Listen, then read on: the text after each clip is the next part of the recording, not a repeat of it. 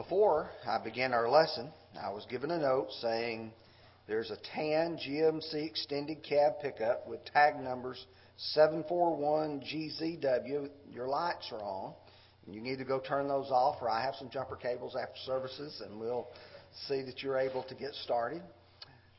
It's good to be back in the pulpit this morning. Appreciate Brother Steve filling the pulpit last week. He always does a great job.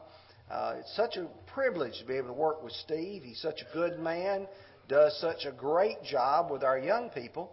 And then when he has the privilege of preaching, he does such a tremendous job. And we are thankful that Steve works with us here and looking forward to many years of association with this congregation. This morning, I'd like to address a topic similar to the one I addressed 2 weeks ago. And that is wise advice on parenting. And as I begin, I would like to point out that I have heard expressed to me several times by young parents who maybe have a child that's 3 or 4 weeks old, I sure wish they came with instruction manuals. Many times these young people find themselves with their young children, and they're sick all night, and they're wishing that they had someone to be able to tell them, this is the way that you take care of it, especially when they're sick. Of course, you really wish you had an instruction manual when they turn teenagers. You wish you knew how to rear children. Many people are willing to give advice on child rearing, especially those who don't have any. I have observed many times that people who do not have children know exactly how you raise children, and then I always laugh when they get their own because you find out it's a much more difficult task. 2 weeks ago, the title of the lesson was Wise Advice for Youth. And what we did was to look at the books of Psalms, Proverbs, and Ecclesiastes and see some of the great principles set forth there about young people and how they ought to live. This morning's lesson is going to be very similar in that we're going to look at the wisdom literature and we're going to look at wise advice on parenting. Now, in our previous lesson, what I attempted to do was just to go verse by verse. But as I began to read Psalms, Proverbs, and Ecclesiastes, I came across with a little different approach on this one. As I began to see there were a number of different areas, a number of different themes that were developed that were similar. And so I would make a list of one, make a list of another, and I came up with 7 things. And these 7 are listed before you at this time, and we're going to look at them one by one. We're not going to go real slow through these, so don't think this is going to be one of those lessons where you worry about going into the next hour. But what we want to do is to look at some of these great lessons. Number 1 is appreciation. And how a person parents depends on how great a degree they love their children. If you love your children, and you love them a lot, you are going to do a lot of good things for them. Let me take you to a few passages. Psalm 127, verses 3 and 4. Behold, children are a heritage from the Lord. The fruit of the womb is His reward. Like arrows in the hands of a warrior, so are the children of one's youth. When you start thinking about how you view your children, do you appreciate them? Do you look at them as a blessing from God? Or do you look at them as a drudgery? Do you look at something that is difficult? David would go on to say in Psalm 103 and verse 13, as a father pities his children, so the Lord pities those who fear Him. The word pities here means to love with compassion, recognizing the mistakes, the failures, the difficulties, the frailties they have. So a father loves with compassion his children. But too many today do not even have what I call a natural affection. In our country, there is debated all across the country the topic of abortion. And so many people say, well, a woman ought to have a right to choose to terminate, let's call it what it is, they want to kill the life of that unborn child. Anyone who looks at a child as a burden, looks at it as something that is disposable, does not have the right attitude on parenting. Even beyond that, for those who do allow their children to be born, many of them abandon them. That is, they will allow someone else to rear their children, to take care of their children, and they have no difficulty going off and leaving their children. And even others physically and mentally and verbally abuse them.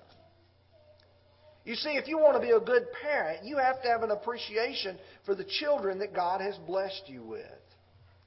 Love your children now, and they will love you later. In 1 John chapter 4, verse 19, John writes, "We love Him because He first loved us." The way children learn to love one another and to love their parents is by the way their parents love them and treat them. Proverbs 31, verse 28, talking about that great worthy woman, he says, "Her children rise up and call her blessed. Her husband also, and he praises her."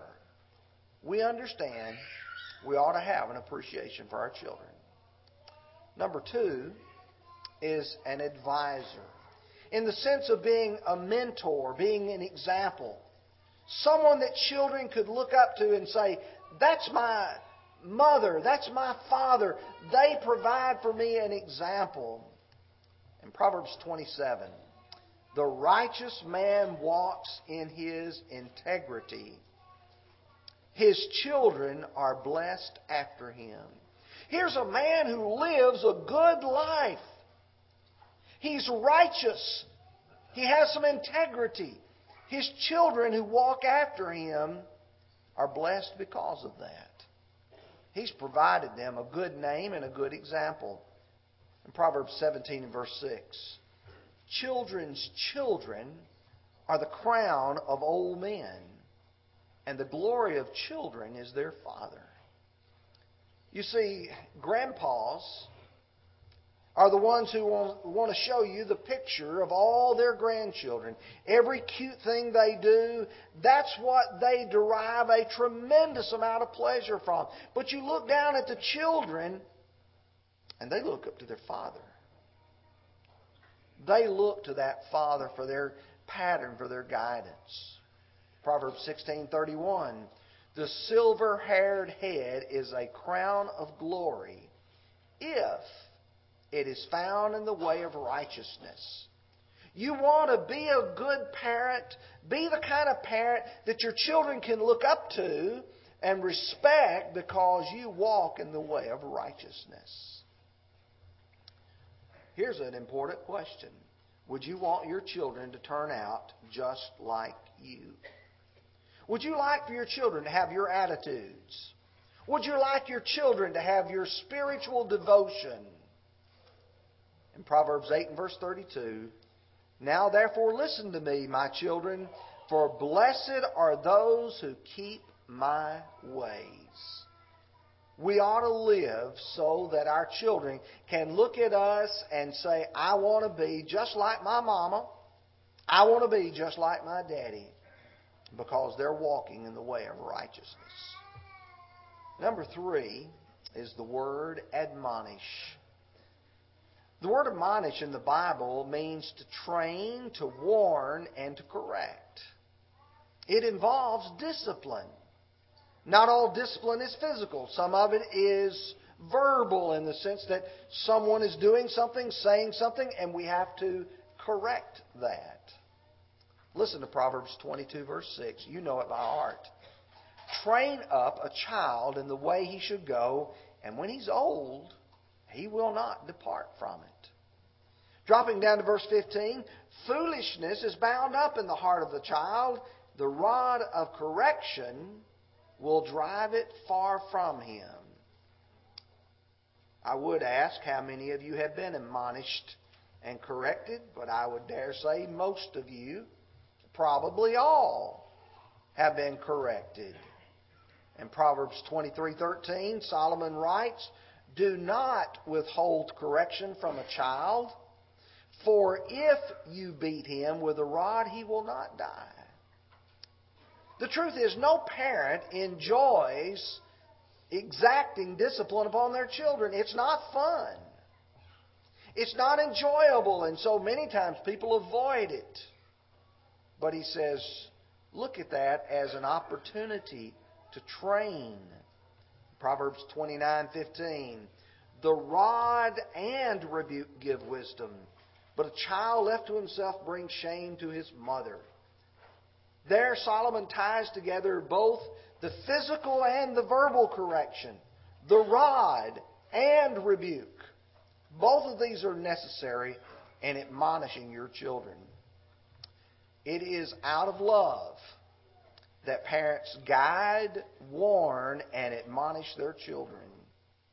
When Paul wrote the book of 1 Corinthians, and as well for that matter 2 Corinthians, he looked at the congregation at Corinth as his children because he had begotten them in the Lord. And here's what he says, "I do not write these things to shame you, but as my beloved children, I warn you." I want you to understand how important it is for you to make the corrections I am putting before you. Colossians 1:28, Paul would say, "Him we preach, warning every man and teaching every man in all wisdom, that we may present every man perfect in Christ Jesus." What we're looking for is trying to get people to have a life of maturity, and that's why parents admonish their children. Number 4 is to acknowledge. And the truth is, many children live with no recognition. There's no one who acknowledges the accomplishments that they have made in life. And that's so sad for a child not to have that positive reinforcement. And the reason is because children are going to seek attention, and they will get attention. And sometimes it may be good, and sometimes it may be bad. I've observed many children who act out because they never get any good acknowledgement. Listen to Proverbs 20 and verse 11. "Every child is known by his deeds, whether what he does is pure and right." You can tell even children by the choices they make. Do parents acknowledge the fact that they do things that are good and right? Pat them on the back when they do? Proverbs 15:23 says, "A man has joy by the answer of his mouth, and a word spoken in due season, how good it is." A word spoken in due season. Every one of us needs some encouragement. Your children need a good word spoken at the right time. Proverbs 16:24, "Pleasant words are like a honeycomb, sweetness to the soul, and health to the bones." There's a time which, just like you want to feed your children good food to build their bodies so they're strong, able to resist all kinds of infections and diseases. Well, folks, you want to make sure you also feed their spirit, feed their soul with pleasant and encouraging words. I'm sure many of you have read the poem, perhaps heard it before, written by Dorothy Nolte. The first part of the poem looks at children who suffer under the hands of those who beat them down, and the latter part with those who encourage them. If a child lives with criticism, he learns to condemn. If a child lives with hostility, he learns to fight. If a child lives with fear, he learns apprehension, or to be apprehensive. If a child lives with pity, he learns to feel sorry for himself. If a child lives with ridicule, he learns to be shy. If a child lives with jealousy, he learns to feel envy. If a child lives with shame, he learns to feel guilty. But if a child lives with tolerance, he learns to be patient. If a child lives with encouragement, he learns to be confident. If a child lives with praise, he learns to be appreciative. If a child lives with acceptance, he learns to love. If a child lives with approval, he learns to like themselves. If a child lives with honesty, he learns what truth is. If a child lives with fairness, he learns justice. If a child lives with recognition, they learn to have a goal. If a child lives with sharing, they learn to be generous. If a child lives with security, he learns to have faith in himself and those about him. If a child lives with friendliness, he learns the world is a nice place in which to live. Next is accountable. And children have to be taught to be accountable for their actions. If they do something wrong, do you as a parent make them acknowledge their error, their mistakes? Listen to Proverbs 19 and verse 19.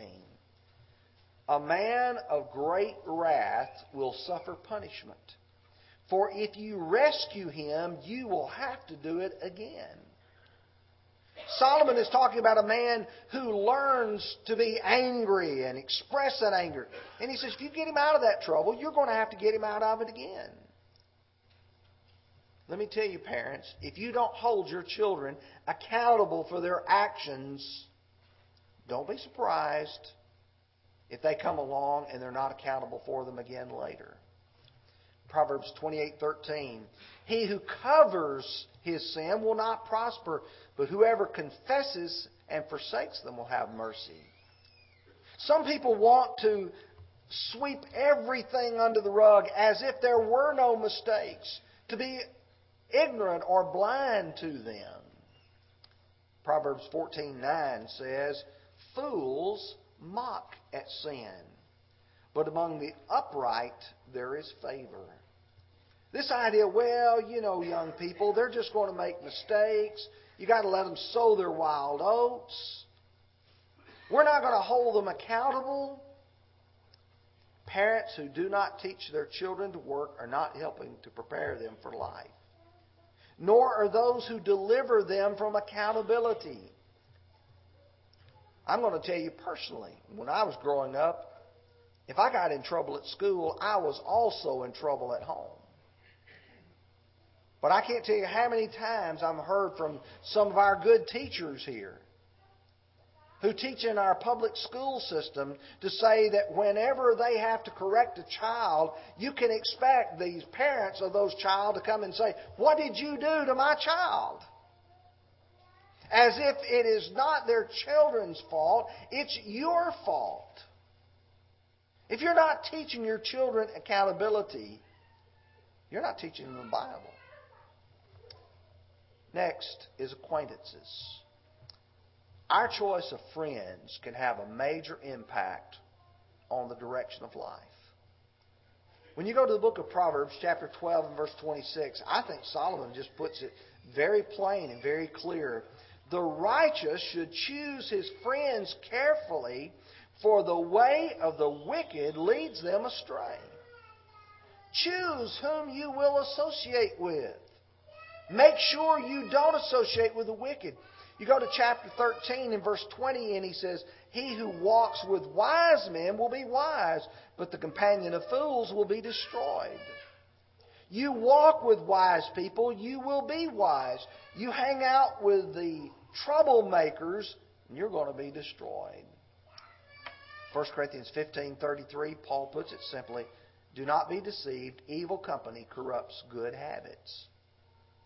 How many children have you seen in this life make association with bad friends, and then the goodness that was a part of their life seems to just disappear?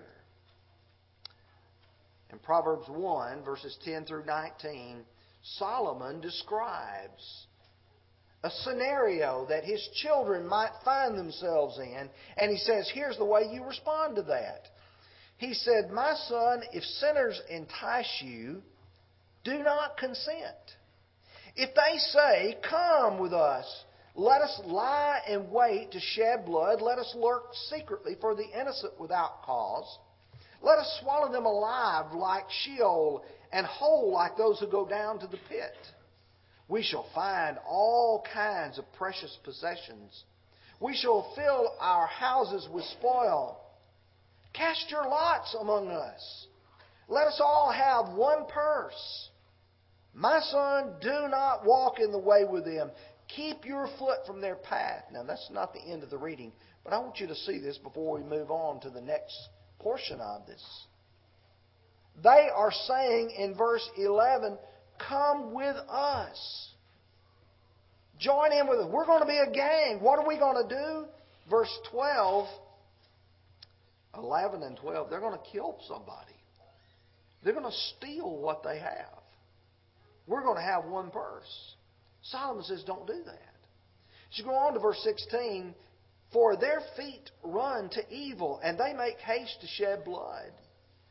Surely in vain the net is spread in the sight of any bird, but they lie and wait for their own blood. They lurk secretly for their own lives. So is the ways of everyone who is greedy for gain.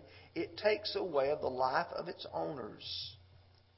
He says, many of these people who go out and they do these things, he says they find themselves being the ones that's hurt. I don't know how many of you have heard recently about this thing that's going among many young people, particularly up north. It's called the knockout. And they walk up to unsuspecting people and they hit them real hard in the head, and the idea is to try to knock them out. One of these young men tried to do that the other day and he got shot. And you think about that. That sounds awful for a young person to get shot. But sometimes these people who think that these things are cute and neat and fun and that there's no danger in it. Oh, but there is. Parents should make sure their children have good friends who will help them. I would suppose that most of us can look back and name somebody in our lives who helped us tremendously. When I was in the 3rd grade, Brother Jesse Phillips moved to the Bethel congregation where I grew up.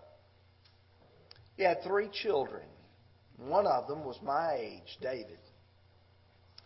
From the time they moved there until I graduated from high school, David was my best friend. David now preaches for the Redland Road congregation in Montgomery. It's very possible, had David not come, I might not be preaching today. I really believe that his influence has a tremendous impact on who I am and what I do. In Proverbs 27:17, Solomon writes, as iron sharpens iron, so a man sharpens the countenance of his friends. You need to find people for your children who will make them better, who will make them into good young men and young women. And the last one is adornment. In our generation, parents are failing to guide their children in proper clothing. And I know I'm preaching this in the middle of the wintertime when everybody's bundled up. Maybe this lesson should have been preached in the summertime. In Proverbs 7 and verse 10, Solomon writes, and there a woman met him with the attire of a harlot and a crafty heart. Notice that phrase, the attire of a harlot. What kind of clothing was she wearing, or perhaps not wearing? Was her dress, was her clothing alluring? Was it, quote, sexy? When you think about that, a Christian young man or a Christian young woman Our children ought not to be dressed with the attire of a harlot. Paul would write Timothy and explain the things that he was to teach. And he said in chapter 2, verses 9 and 10, in like manner also that the women adorn themselves with modest apparel, with propriety and moderation, not with braided hair or gold or pearls or costly clothing, but which is proper for women professing godliness with good works. Paul wanted the women to dress in a modest way, and he said what you need to be emphasizing is something like godliness. Teach your children to seek appreciation for their character, for their intellect, their intelligence, and not for someone to look at them as some sort of an object in their body. The truth is, parenting is a tough job. If you don't believe that, ask any parent, and they'll tell you it's not easy. And they began with the fact that you wish you had a user's manual. The truth is, you do. That user's manual is the Bible. It's the Bible. It tells us about the nature of children. It tells us what those children need. It teaches us how to guide them, to correct them, and to love them. We have to learn where to get good advice. Years ago, Dr. Spock was the one that many listened to. Oh, he's got all of the latest trends in child rearing. That's where the no spanking came from. But listen to Proverbs 3, 5 and 6. Trust in the Lord with all your heart and lean not to your own understanding. In all your ways acknowledge Him, and He will direct your paths. Then you can enjoy the blessing of a good family. I think it's nice when you read such passages as 3 John verse 4, where John writes, I have no greater joy than to hear that my children walk in truth. You want to be a happy parent? You want to be a parent that enjoys life? Look at your children and see them succeeding in faith. And you'll find a successful parent. Proverbs 10 and verse 1. A wise son makes a glad father, but a foolish son is grief of his mother. Now, I would dare say that all of us as parents feel that we have failed many times and in many ways. But what you find is you do the best that you can with the Word of God and you will find success. One of the greatest passages that I think I have studied in the Bible is Luke chapter 15. When you see a parent like the father of the prodigal son,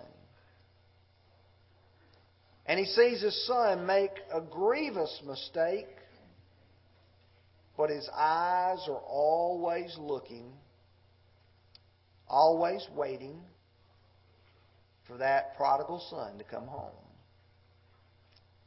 Do you realize that God's like that with us because we are His children? And the truth is, we do from time to time greatly disappoint our Father. But He's looking, He's watching, He's wanting us to come home. It may be here this morning that you are a Christian and there's sin in your life and you know you need to correct it. You need to respond this morning and ask God's forgiveness. And we as your brothers and sisters will encourage you and pray with you and for you. If you're not one of God's children, you can be a part of this wonderful family. You believe in Jesus, repent of your sins, confess your faith in Him, and then be baptized. We'll help you do that. If you need to respond to the Lord's invitation, come as we stand and sing.